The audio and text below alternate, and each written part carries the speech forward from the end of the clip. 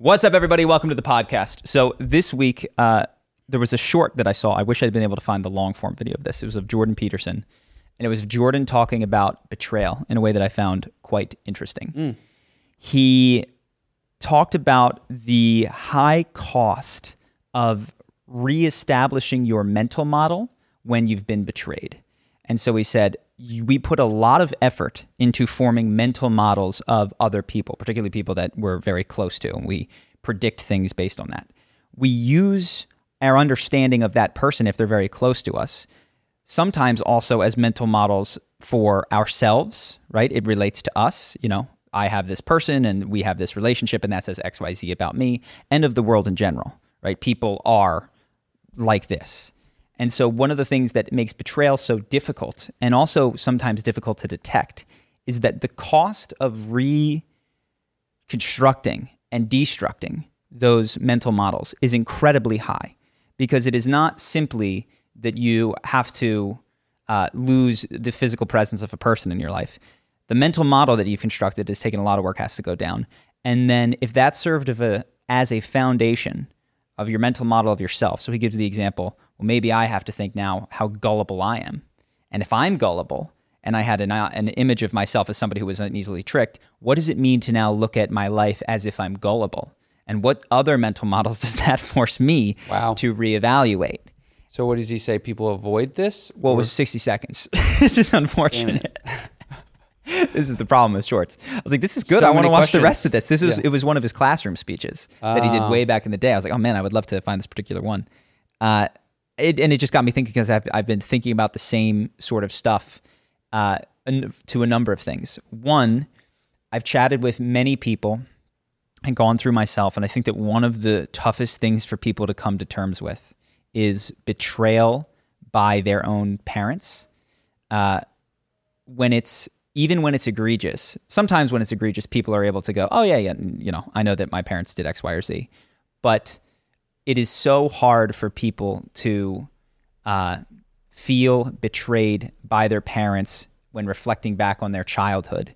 And this really does give a strong indication as of why. Because in that case, the entire world, like your career, your friends, the decisions that you made in order to account for a betrayal, where perhaps your parents didn't protect you, didn't look out for you, didn't put your needs first, but instead put their own emotional needs first while telling you that they were taking care of you and they were doing this out of love. To feel that betrayal rips your world out by the roots. And the cost of such a thing is so enormously high that even if you're directed towards it, which I've now, it's funny, having done MDMA and had friends do it, to speak to them before a handful of experiences and after, and watch the slow process, which is perhaps more easy from someone on the outside, of them coming to terms with not the evil of their parents. Because I think that one of the things that people think is that if you were betrayed by your parents, that means that you had bad parents, or that they were they cannot be forgiven, and that they are beyond redemption or something, which is not at all what it implies. It implies that they were human and, like many humans, put their needs above their children's at various points in their childhood that were very formative in the construction of that child's understanding, worldview, and probably very damaging.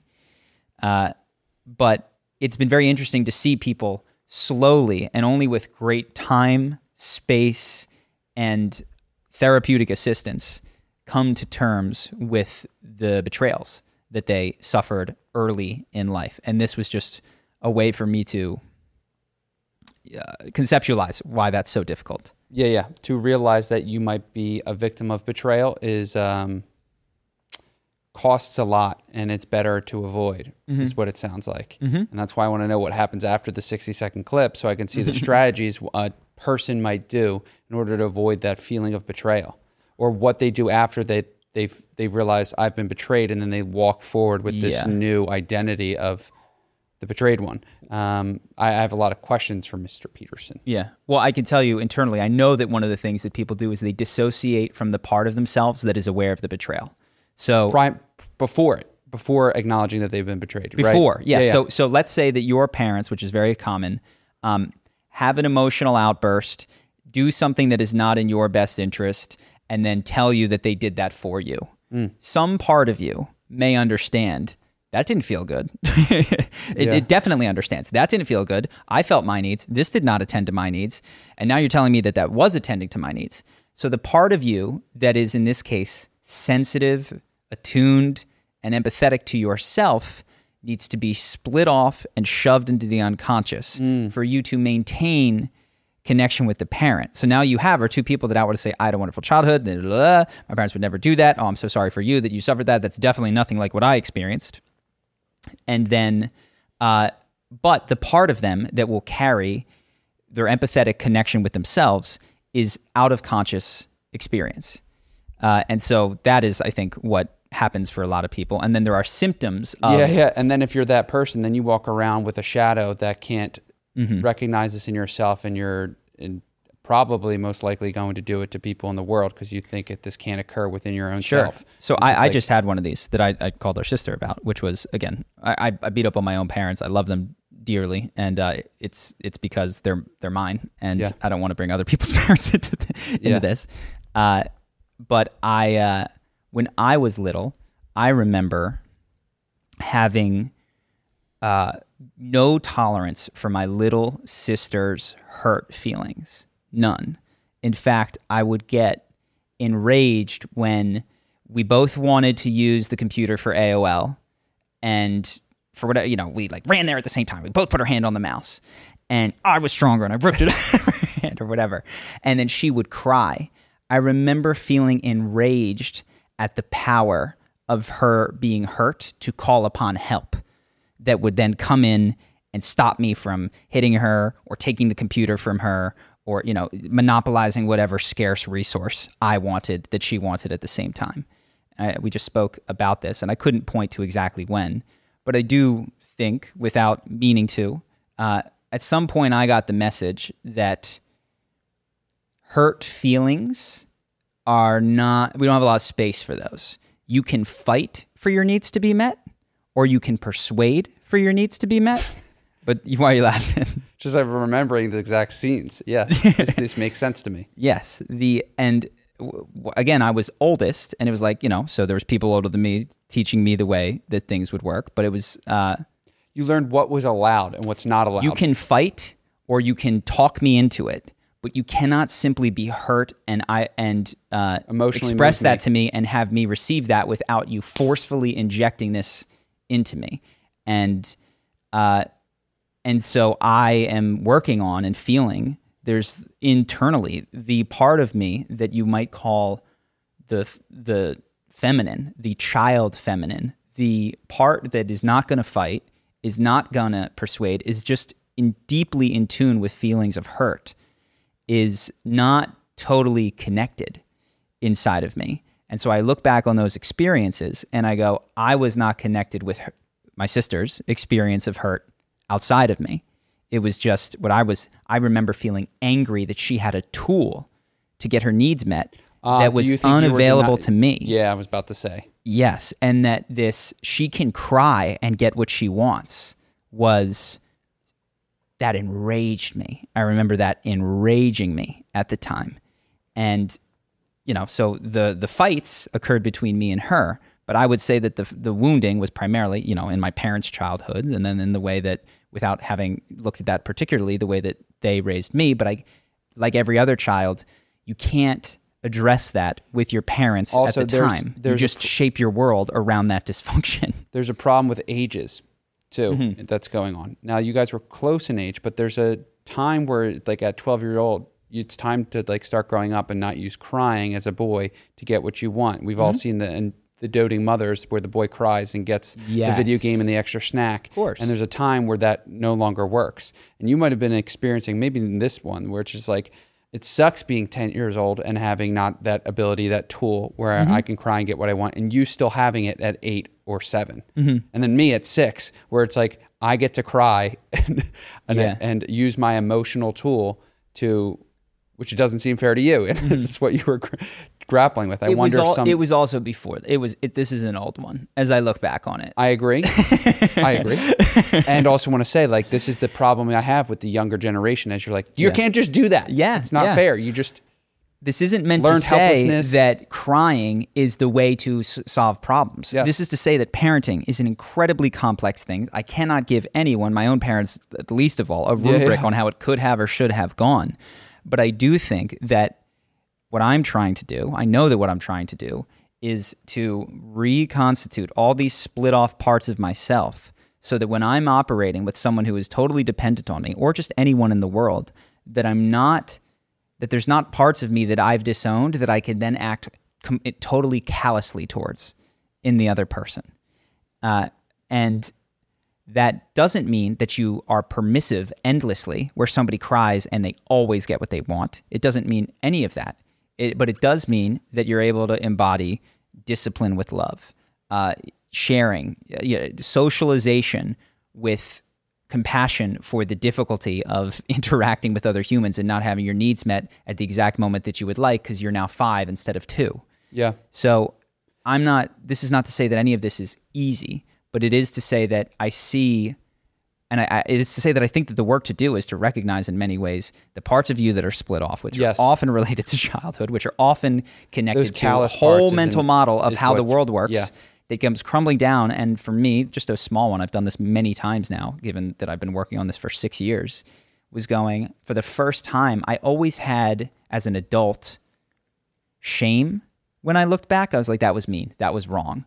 But there was no felt compassion. Like, I had internalized rules of how people, you don't do that. That's not right. You don't do that. And I'm ashamed that I did that, which is very different than I know what it is like to be the hurt little one, stepped on, ignored, and whose cries don't count for, to feel that inside of myself and say, well, how would one treat that if one wasn't just shunting that off into the unconscious? And so this was just one little one. We have lots of these that come up if you do breath work or things like that. Yeah. And it's been good. It's tied into a larger theme for me, which has been looking intently in the places that you don't want to look.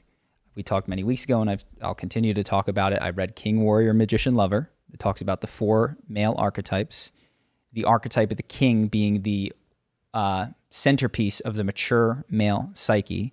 And one of the most important functions of the king is to see his subjects, to see the kingdom, to witness without bias the state of things, without flinching away or turning away from the dark side of things, or the things that scare him, or the things that he doesn't think he has the strength to conquer, right? And so some of that seeing, I think that I've worked on, and I encourage other people to do, is in looking into your past and asking how you got here and what's going on in your romantic relationships and what things you have, what strengths you haven't acknowledged, what weaknesses you haven't acknowledged. This is all easier said than done. This makes me think of a clip I saw online with Chris Williamson and, sorry to cut you off, and Alex Hormozy, where they're talking about self-love. I don't know if you caught it.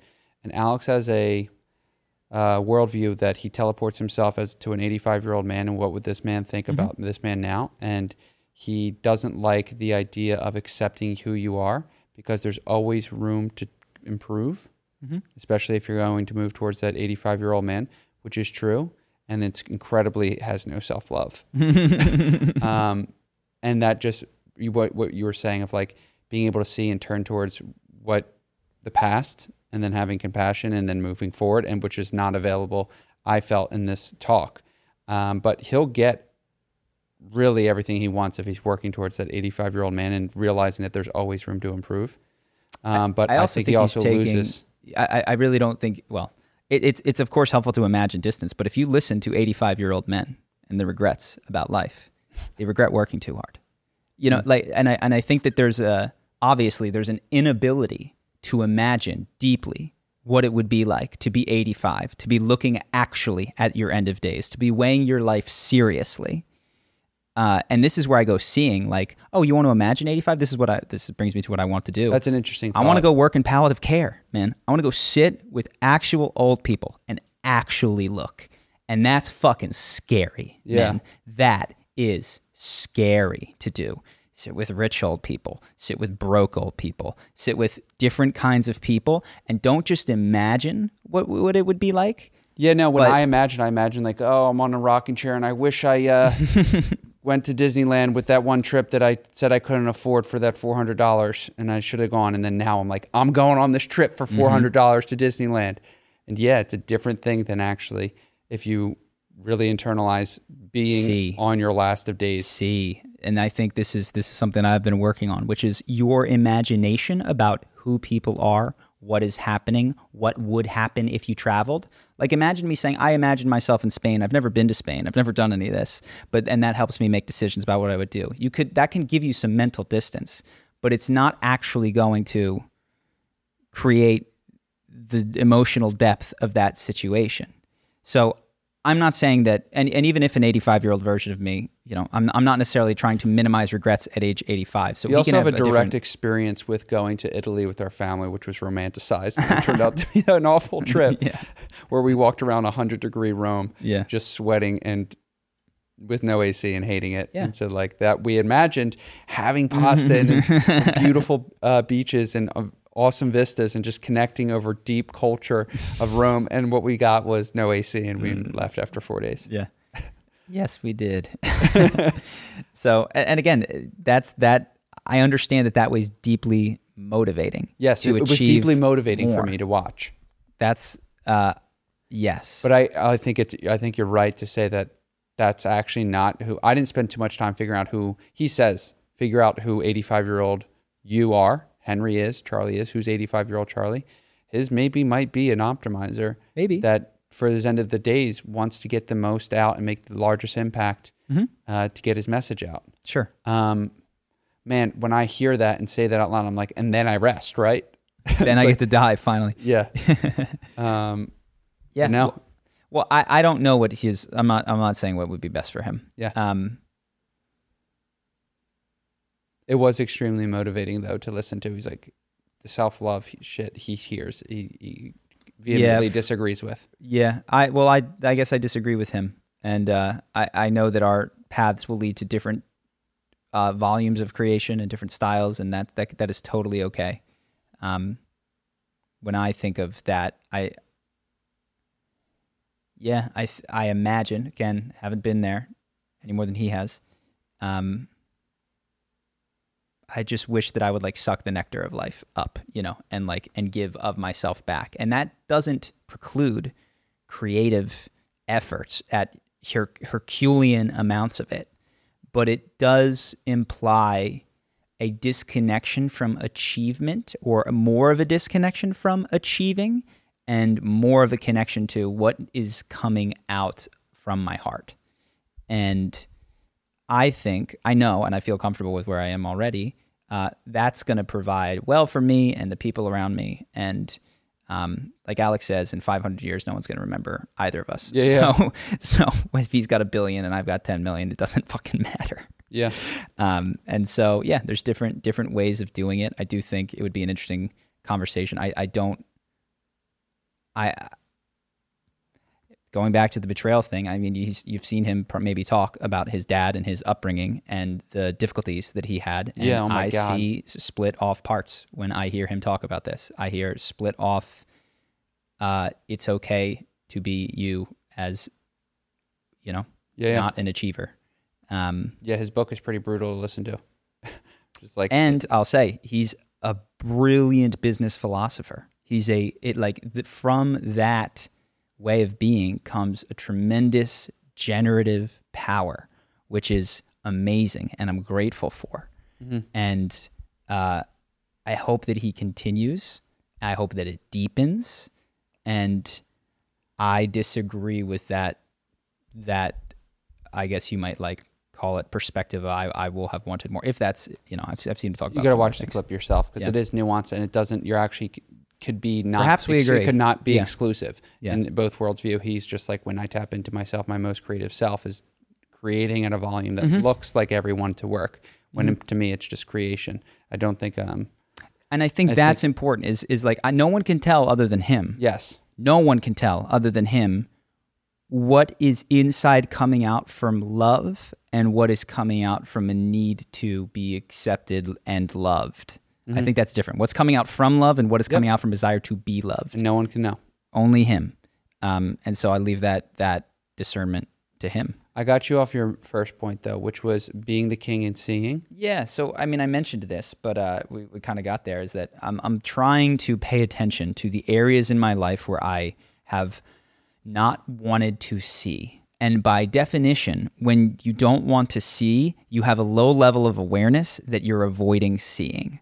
But just some easy ones are when you're avoiding looking at your bank account, when you're avoiding looking at your credit card bills, when you suspect someone's lied to you, but you don't dig into it in order to figure it out. Yeah. I'm trying to think of others.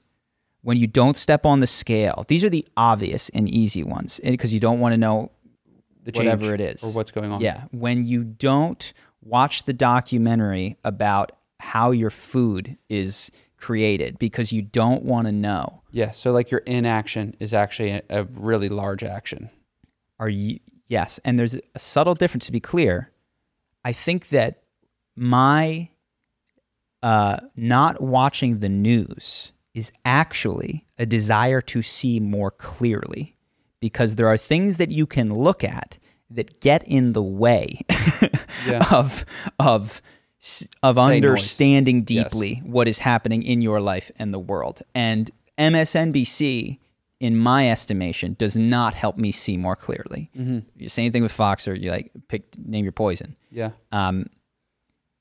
So you have to decide what counts as seeing for you, but where my food comes from seems pretty important. One of them that I mentioned was death. We had a death doula on. Going to have another guy, hopefully, who worked in palliative care for many years. And these people are different. Yeah. People who sit with death are different people. And when I look at, when have I seen a body? At funerals. I've never seen someone die. I've never seen the act of dying, which is incredible for a 35-year-old human. That's just not real. We watch Chimp Empire, and there's war, there's death, they cut it out. They cut it out for me, but the chimps are aware of it. It is in their sphere of existence at the very least. And I imagine for humans, for a long time, it was for them as well. And it has been effectively ripped out of life for many people in the West. So I'm taking a course right now. I'm going to go into it slow because I genuinely am afraid of it. Yeah. I'm taking a course on being a death doula, which has at the end of it the option to go sit in palliative care as like an apprentice and even be there. Wow. Yeah, that's scary. That one is I give me time for that one. That I can be there disconnected, honestly. Exactly. It's like I can be there and but I don't want to do that. And perform duties. I want to be there of service. When you need mealtime inspiration, it's worth shopping Kroger, where you'll find over 30,000 mouth-watering choices that excite your inner foodie. And no matter what tasty choice you make, you'll enjoy our everyday low prices, plus extra ways to save, like digital coupons worth over $600 each week. You can also save up to $1 off per gallon at the pump with fuel points. More savings and more inspiring flavors make shopping Kroger worth it every time. Kroger, fresh for everyone. Fuel restrictions apply. Which is, I have to first, in order to be of service, it's like I have to attend to my own fears that this is going to create in me of the people that I love and myself and whatever, and I have to address those. And then I can begin to be there for them. Yeah, I got to be like, are you scared? And it's like, that's not the time or place for this person to hear my fears about my death while they're dying. What do you see? Tell me. Yeah. So, yeah, I think that... it's very important. It's coming online for me, this seeing, this not shying away. And it's a very subtle thing, because one of the ways in which you can avoid seeing things is that you can have full-on experiences but dissociate. So I think that people who try to be really brave sometimes, and they're like, I'm going to do this, is they just run head first into scary things. They jump into palliative care. They get there, like you described. They can be there, but they're not in it, right? And so there's also an important patience, which is when I look, I intend to look from a place of grounded centeredness and not of I'm pointing my eyes there, but I've gone somewhere else. Yeah. And to check the box of having looked. I tend to look with a deep curiosity and willingness to learn. So it's, I think, a very mature energy that I'm trying to apply more consistently. Yeah. And I'd encourage other people to. So there was that from my Jordan Peterson short. One of the things that came up, the Blind Side story. Do you? I read a little bit. You can go look online and find the specifics of it. Do you want me to recall some of it? Sure. Guy Michael Oher, who when he around, low income, one of multiple children, African American athlete. When his teens had a troubled childhood growing up, and then in 10th and 11th grade started becoming a football star, got adopted by this family called the Tua. I don't even know how to say their last name family. I don't know. By a family in, I think, where do they live? Missouri? You know the details better than I. Yeah. So he got adopted, and then it became a book and then a movie. His story of resilience, of struggle, of finding love in this family, and then eventually making his dreams come true, which is he grew up poor, struggled. Parents weren't really there or supportive, found this adoptive family through his high school, went to Missouri, 2-time state champion, 3-time offensive tackle, and then NFL star for 8 or 9 years. And this movie came out and made $300 million with Sandra Bullock as the leading actress and won an Oscar. Yeah.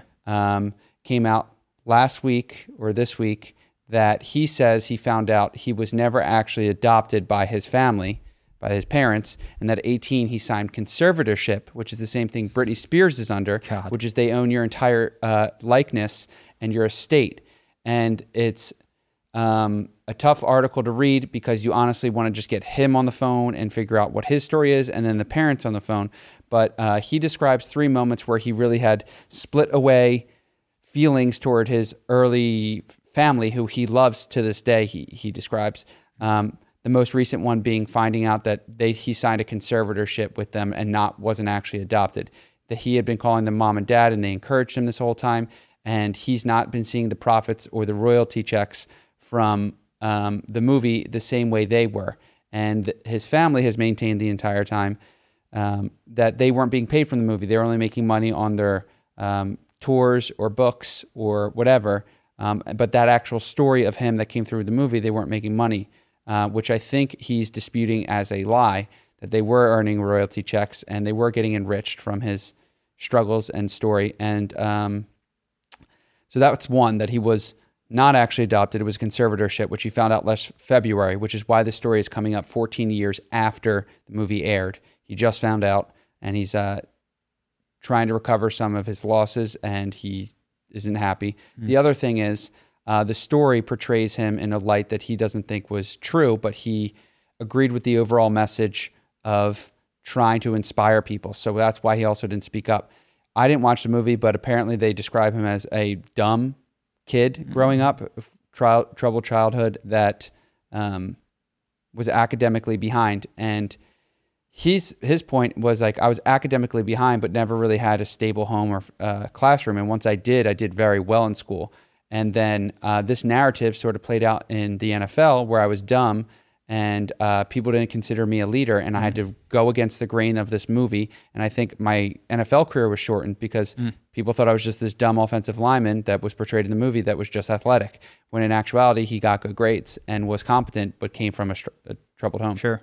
I was just reading, and again, who knows at this point? Their response is that he's attempted this type of shakedown before, of them, that they were fair to him, that they gave him this, that they provided him with nothing but love, that... yeah. This is the problem. And it's... I get the courts will hopefully get good evidence and figure out what went down.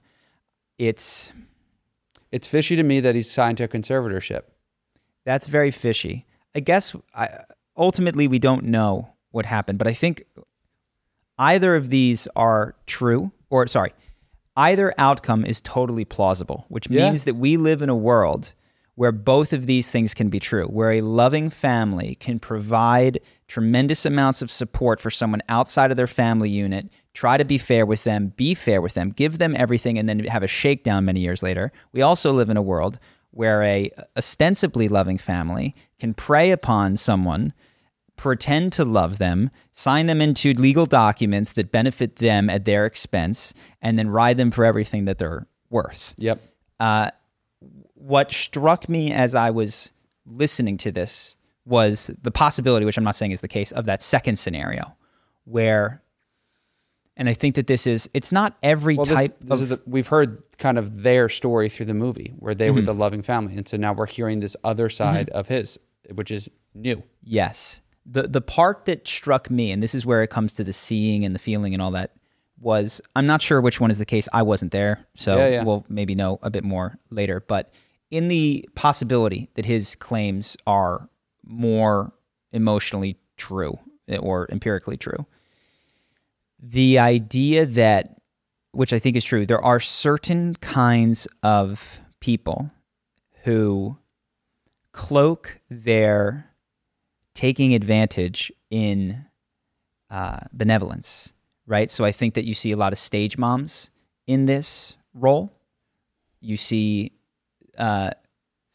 people that are, I'm not saying that people who do charities are like this, but they sometimes are very big into charity. They do these kinds of things. And I think what is tricky is that when you're evaluating someone as good or bad, focusing on simply the facts of their situation is not enough, because I believe that Scott Harrison, who runs Charity Water, is a big-hearted guy who is doing his greatest in this. And I believe that there's somebody else at another charity who is using it as purely cover. And from the outside, they're going to look similar. And so part of the seeing that I was just thinking of is, I was going, how would I know if I were looking at this from the outside? Because the facts are going to look broadly similar, right? And until you dig into the nitty-gritty details of the documents that they signed and who got what, etc. Yeah, it goes back to intention. Yes. Well, rather than that, I do think that as I've gotten better at piecing myself together, instinct and horse sense is starting to come online. Now, I don't think that anyone should ever go to jail for my instinct or horse sense, ever. This is not,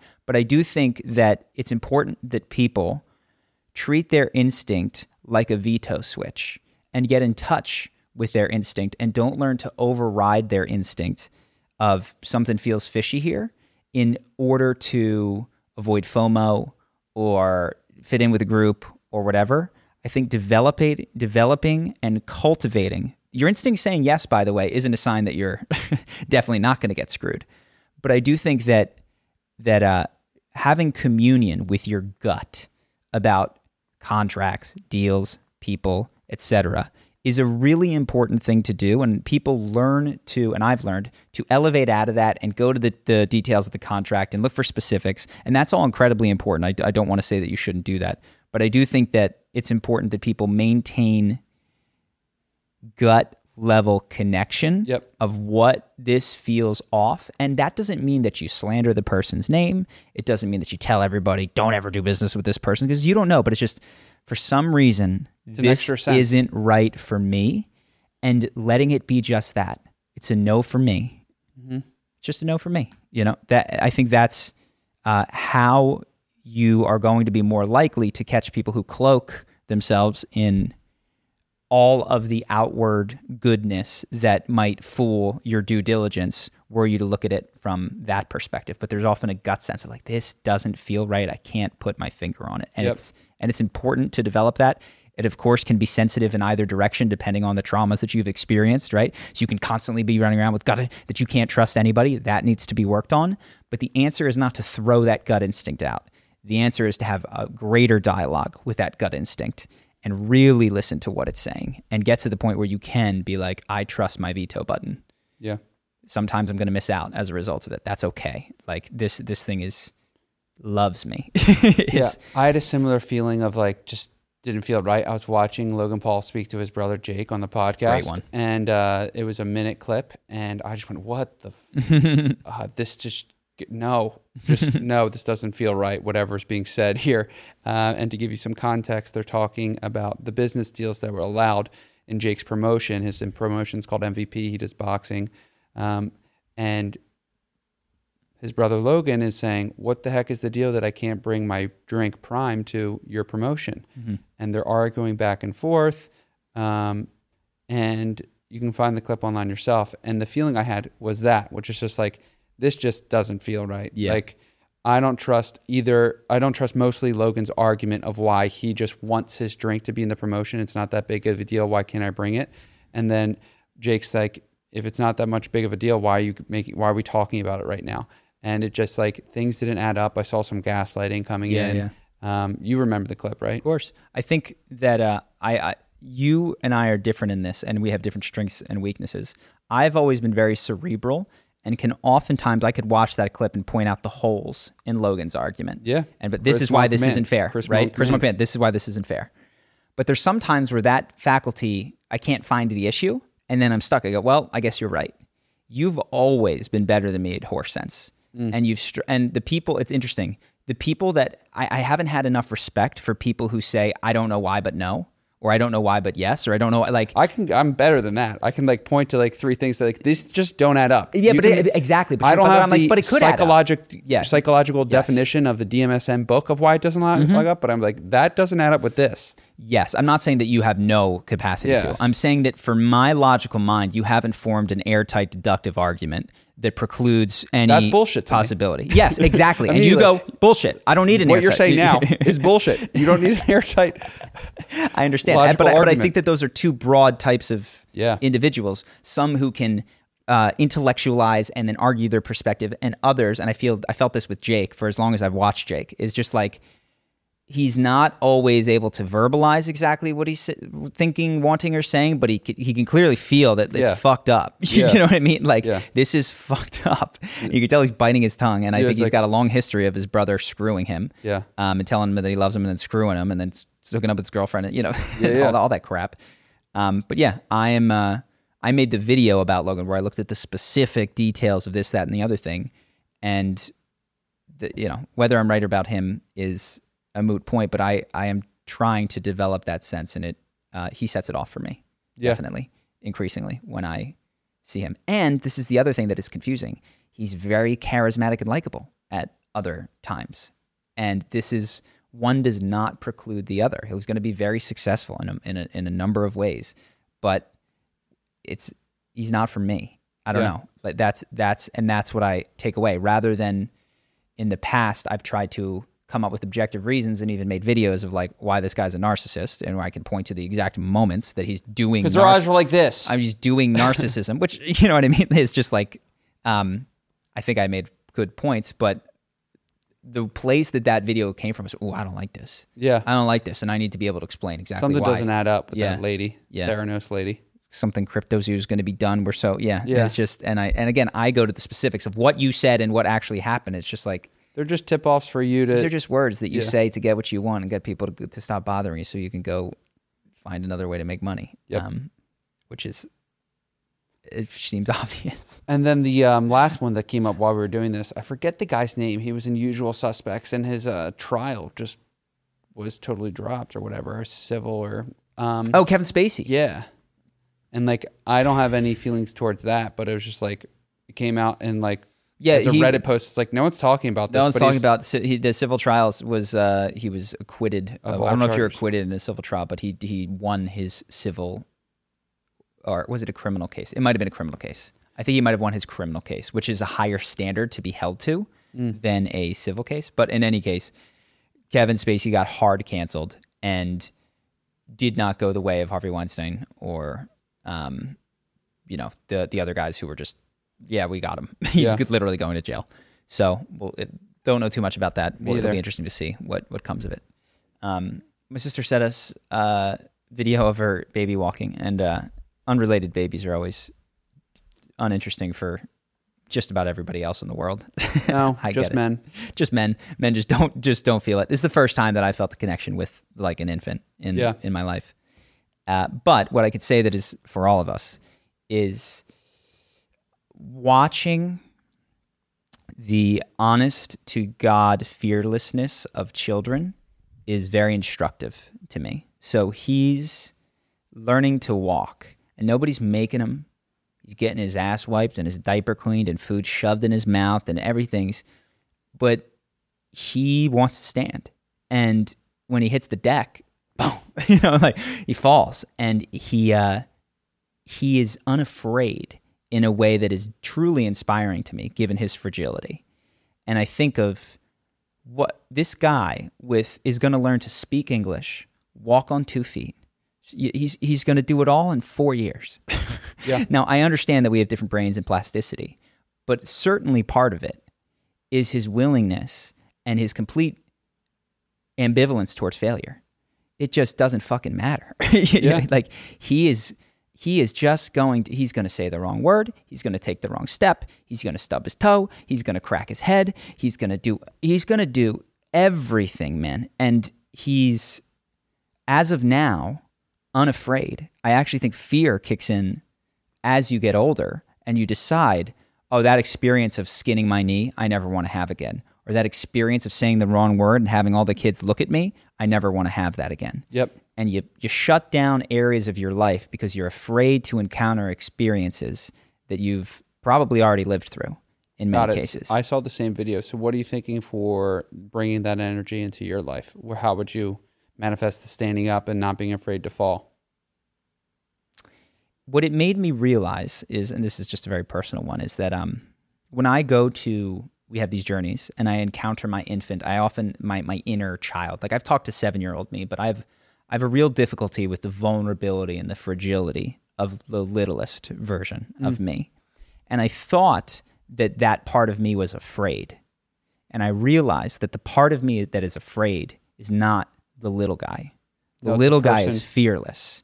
It's the older version of me that is afraid of the utter and total vulnerability and love of that little thing. And when I say love, I think I have a different definition increasingly than other people, which is an utter and total acceptance of life. And like truly, without coping mechanisms to avoid or escape anything. It's just head-on confrontation with experience when you're that little. Yeah. And as you get old enough to dissociate, and then you get old enough to turn away, and then you get old enough to reject experience, which is incredibly important. And I don't want to go back to being an infant where my love of the world is an inability to do otherwise. Yep. But I go, wow, if I could, and I'm working, like the fear is not that little guy. It's a 4-year-old, 5-year-old, a 7-year-old, a 20-year-old me that's afraid of the total embracing of life and everything that it has in it that I see him have. And it just, it makes me realize that there is a real fearlessness there, that fear crept in later. And I have projected fear and weakness onto infants when in reality, there is such strength in fragility. The ability to be, imagine if you had a choice. There's bravery, yeah. Right? To be in that position. To be so fragile and do it anyway. And continue on is just brave. And it's actually an older version of me with the capacity to reject things, turn away, deny, say no, say I won't put myself in that position. That is where the fear is. And that, by recovering some of that infant energy, that's where some of that seeing can really deepen and be like, I'm not looking away. And not because I'm a kid who can't turn his neck. Because I could look away, but I have the courage to choose to look at death, to look at my failures, to look at my weaknesses, to look at my strengths, to look at my pain, to look at all of it. That is like, ooh, if I can bring that piece in. And he's a really, I feel very lucky to have been reminded, because if I look at what I've avoided, you're like, what are you avoiding, man? I don't look at infants, man. I have avoided children like the fucking plague. Yep. I don't talk to other people's kids. I don't want to be around kids. I don't go to places the kids are at. It's interesting you say that, because after meeting and becoming an uncle and then having similar experience to you, I look at parents with young kids and stare at their kids now in a way where they literally didn't exist in my brain. Yeah. Someone with a stroller, I was like, that sucks for them. Yeah. They have a stroller and they got to get a plane, or they have a stroller and they got to get in line with that. Is that thing going to start making noise soon? Yeah. And now I'm like, what's in there? Mm-hmm. Yeah. You having a day now, guy? Yeah. Like wondering what's going on. what beauty he's got going on or she's Sure. got going on. Sure. Is a cool update that I didn't realize until you said that I'm more pulled towards the originality and the authenticity of an infinite that is undeniable because they cannot deny Yeah. it's doing them. Yeah. They will shit their pants and they don't care. Yeah. And so there is, I think life is in a straight, like there's this U shape to life, which is you come in with unconscious love and authenticity. Yeah. Utterly total. As you develop, you separate into conscious inauthenticity. And then it becomes unconscious inauthenticity because you make a choice to not do something. And very quickly that becomes an unconscious response of, oh, I can't, nope, put that one away. And the journey of life is coming back into conscious authenticity, which is how do I be me, embrace the truth, hold both the capacity to say no to things, and which is a whole paradoxical cluster, but is a real human potential. And I think that infants, while not, of course, the end goal, are a very helpful refresher in that. And so it just whenever I see him, I get something from that, which is powerful. Yep. Yeah. Anything else? I don't think so. Wonderful. Well, that's it for me, I think. Appreciate you guys. We're going to have a bunch of guests coming up over the next couple of weeks. So keep an eye out for that. If you want to join our Patreon, we talk about what we've learned this week inside the businesses specifically, and we answer your questions. So if you have a question, you can ask it there. I'll answer it directly. And I think that's it for us. That's it, bro. All right. Peace, everybody. Peace.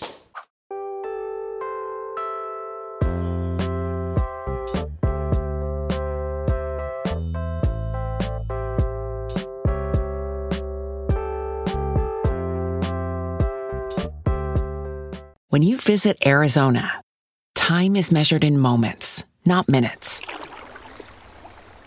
Like the moment your work stress disappears as you kayak through the canyons. Or the moment you discover the life-changing effects of prickly pear chocolate. But nothing beats the moment you see the Grand Canyon for the very first time. Visit a new state of mind. Learn more at hereyouareaz.com. When you need mealtime inspiration, it's worth shopping Kroger, where you'll find over 30,000 mouth-watering choices that excite your inner foodie. And no matter what tasty choice you make, you'll enjoy our everyday low prices, plus extra ways to save, like digital coupons worth over $600 each week. You can also save up to $1 off per gallon at the pump with fuel points. More savings and more inspiring flavors make shopping Kroger worth it every time. Kroger, fresh for everyone. Fuel restrictions apply.